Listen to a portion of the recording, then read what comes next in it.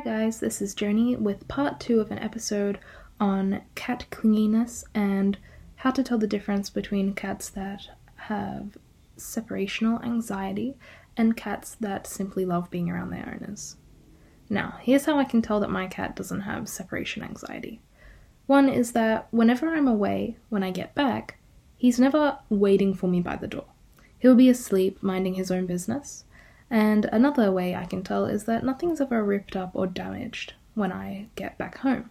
While he incessantly meows whenever I'm not with him, he doesn't act up in any strange behavioral way, and he also doesn't get stressed physically. There are no signs of emotional distress. He just simply meows a lot. But to help a cat who is experiencing quite a lot of distress when you leave, I recommend firstly taking it to the vet to see that there's no underlying health concerns, and 2, figuring out a tactic that your cat enjoys that will give it something to do while you're out. I mentioned in a previous episode how wonderful my cat water fountain is and how much they love using that.